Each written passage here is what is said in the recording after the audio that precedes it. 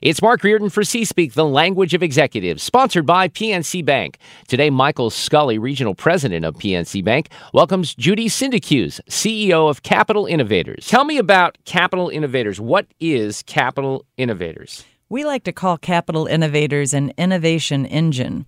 But at our core, we're an accelerator program. And what that means is we have a couple of investment funds, and we use the money from those funds to invest in early-stage companies. And then we put them through a 13-week boot camp-style mentorship program where we help them accelerate their growth.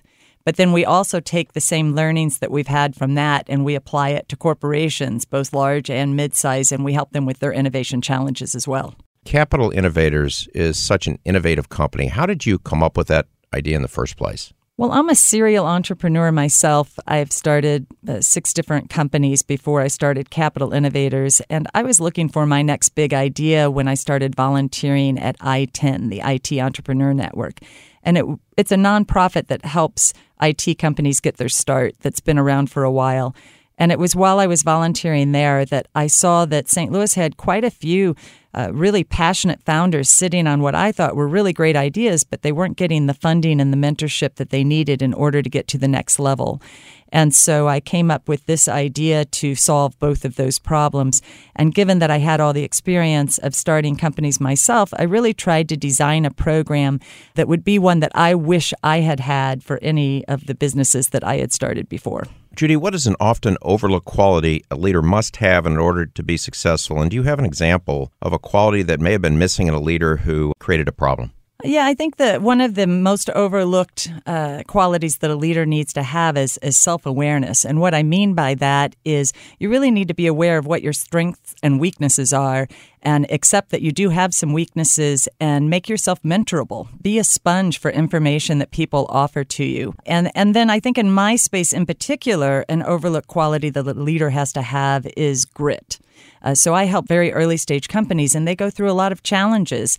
And if you give up too early, you may miss out on a great success. So being able to have the grit to push through the problems and figure them out is really something that a good leader in that space needs. As far as an example of something that's been overlooked before, I think, is the ability to be influenced by not just people that are wiser or more experienced than you, but even your own team members. So learning how to be influential by being influenced. And I've seen that missing in a lot of leaders who I'm not sure exactly what the psychology is behind why they feel like they have to hide any of those weaknesses. But I think that makes it so that they're less likely to be able to be influenced by their own team members. Many of these leaders might be brand new CEOs. Is there a core piece of advice you give them to help them transition into a leadership role? I think the one thing that a new leader needs to understand is how important integrity and reputation are. When they are first coming into this leadership role, again, like I mentioned on the hiding certain flaws that they may have, I think it's much better to be open and candid and honest with everybody that you're dealing with and let some of your mistakes go ahead and shine so that people will come and help you overcome those errors to help you grow. And I think that leads just back into integrity. If in everything you do, you're following your moral compass, you really can't go wrong. You've just announced your spring accelerator class with 6 startups that beat out more than 300 applicants. Would you mind sharing some strengths these startups exemplified? Yeah, there's 2 areas that we look at. One is the idea or the company itself, and the other is the founder. So we've covered some of the areas that we really are looking for strengths in a founder. That would be mentorability, perseverance, integrity. But what we're looking for in a business is the problem that they're solving with their product or their service, is that more of a pain point or more of an opportunity? It's always easier to sell somebody a product or service that's solving a pain point than it is to sell opportunity. So we tend to favor those. And then we look at how big is the market. It's always easier to grow a company if you have a larger market. And do you have a particular connection or way into that market? Can you own that whole market? And then we look at the competitive landscape. If you have a really large market, of course, there's room for more than one player.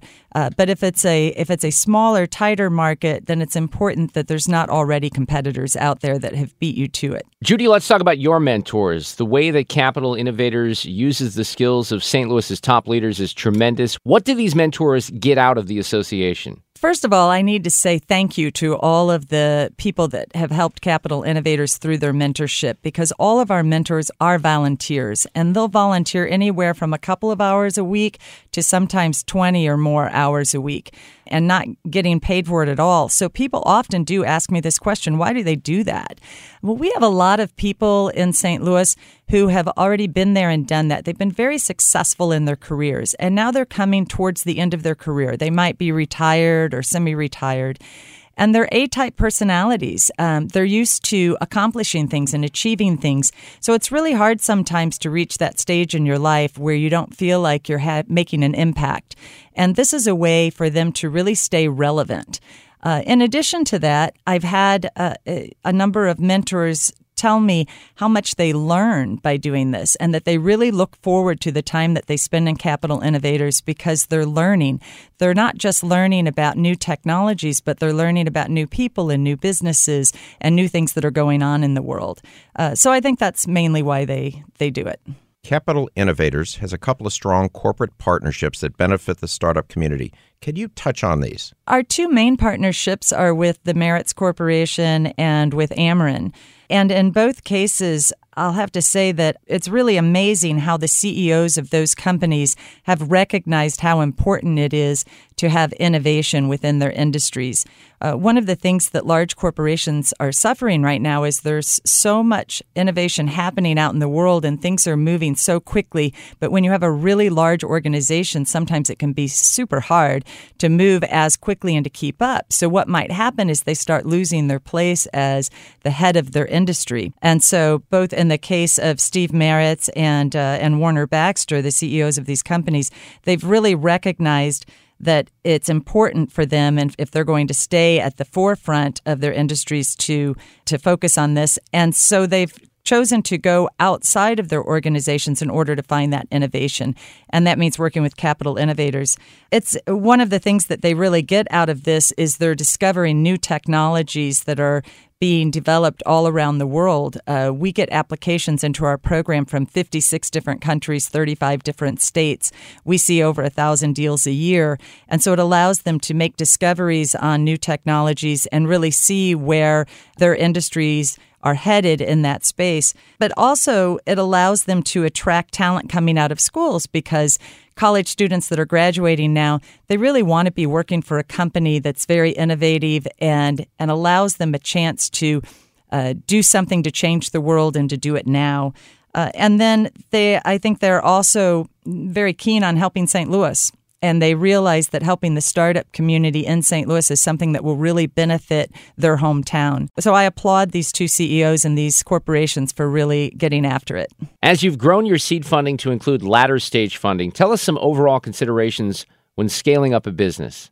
I think one of the most important things to recognize when you're scaling up a business is that even if you're having this tremendous growth in the original space where you started, always keep in the back of your mind two things. One, you're going to start plateauing at some point. There is going to be a saturation point where your customers, the ones that are the early adopters, the ones that are excited about this, their numbers start getting a little bit smaller for those that are ready to try it. So you need to be thinking about how are you also going to expand horizontally. Always be developing new products. You have to remain laser focused on your core product, but you can also expand into new products or new areas or expand your product offering to offer more. It's also important to do that so that you can stay ahead of the competition. Don't make a mistake and think that you have a unique idea. There are no unique ideas anymore. So you really are in a race, no matter what your idea is, no matter what company you're with. You're in a race and you're going to have to keep running if you're going to stay at the lead. So, Judy, I am curious, what types of innovations and new businesses might we see in the next 5 to 10 years? The two areas that you'll hear the most about are AI, artificial intelligence,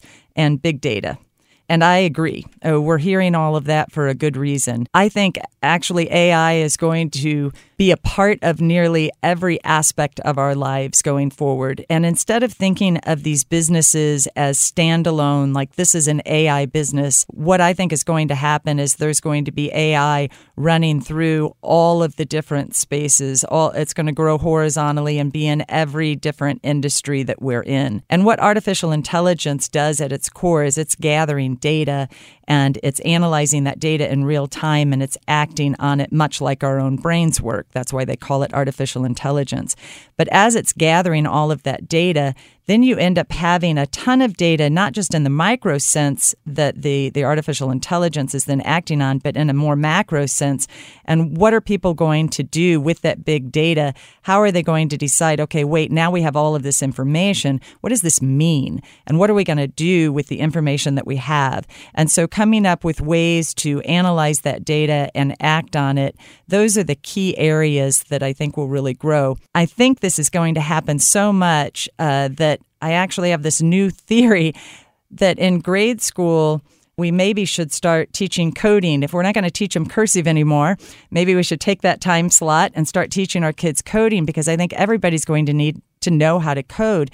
Artificial intelligence is going to be deleting a number of jobs in the future, but it's also going to create a number of jobs. It's important that the skill sets are there for that transition in the job force, or else as a country, we're going to be farming all of that out and we might be in trouble. So not to make a stand on my soapbox here, but I do think that this is a big enough area that we should all be paying attention and thinking what we need to do about it. Judy, Mike, thanks for joining us today for another C-Speak interview. C-Speak, sponsored by PNC Bank.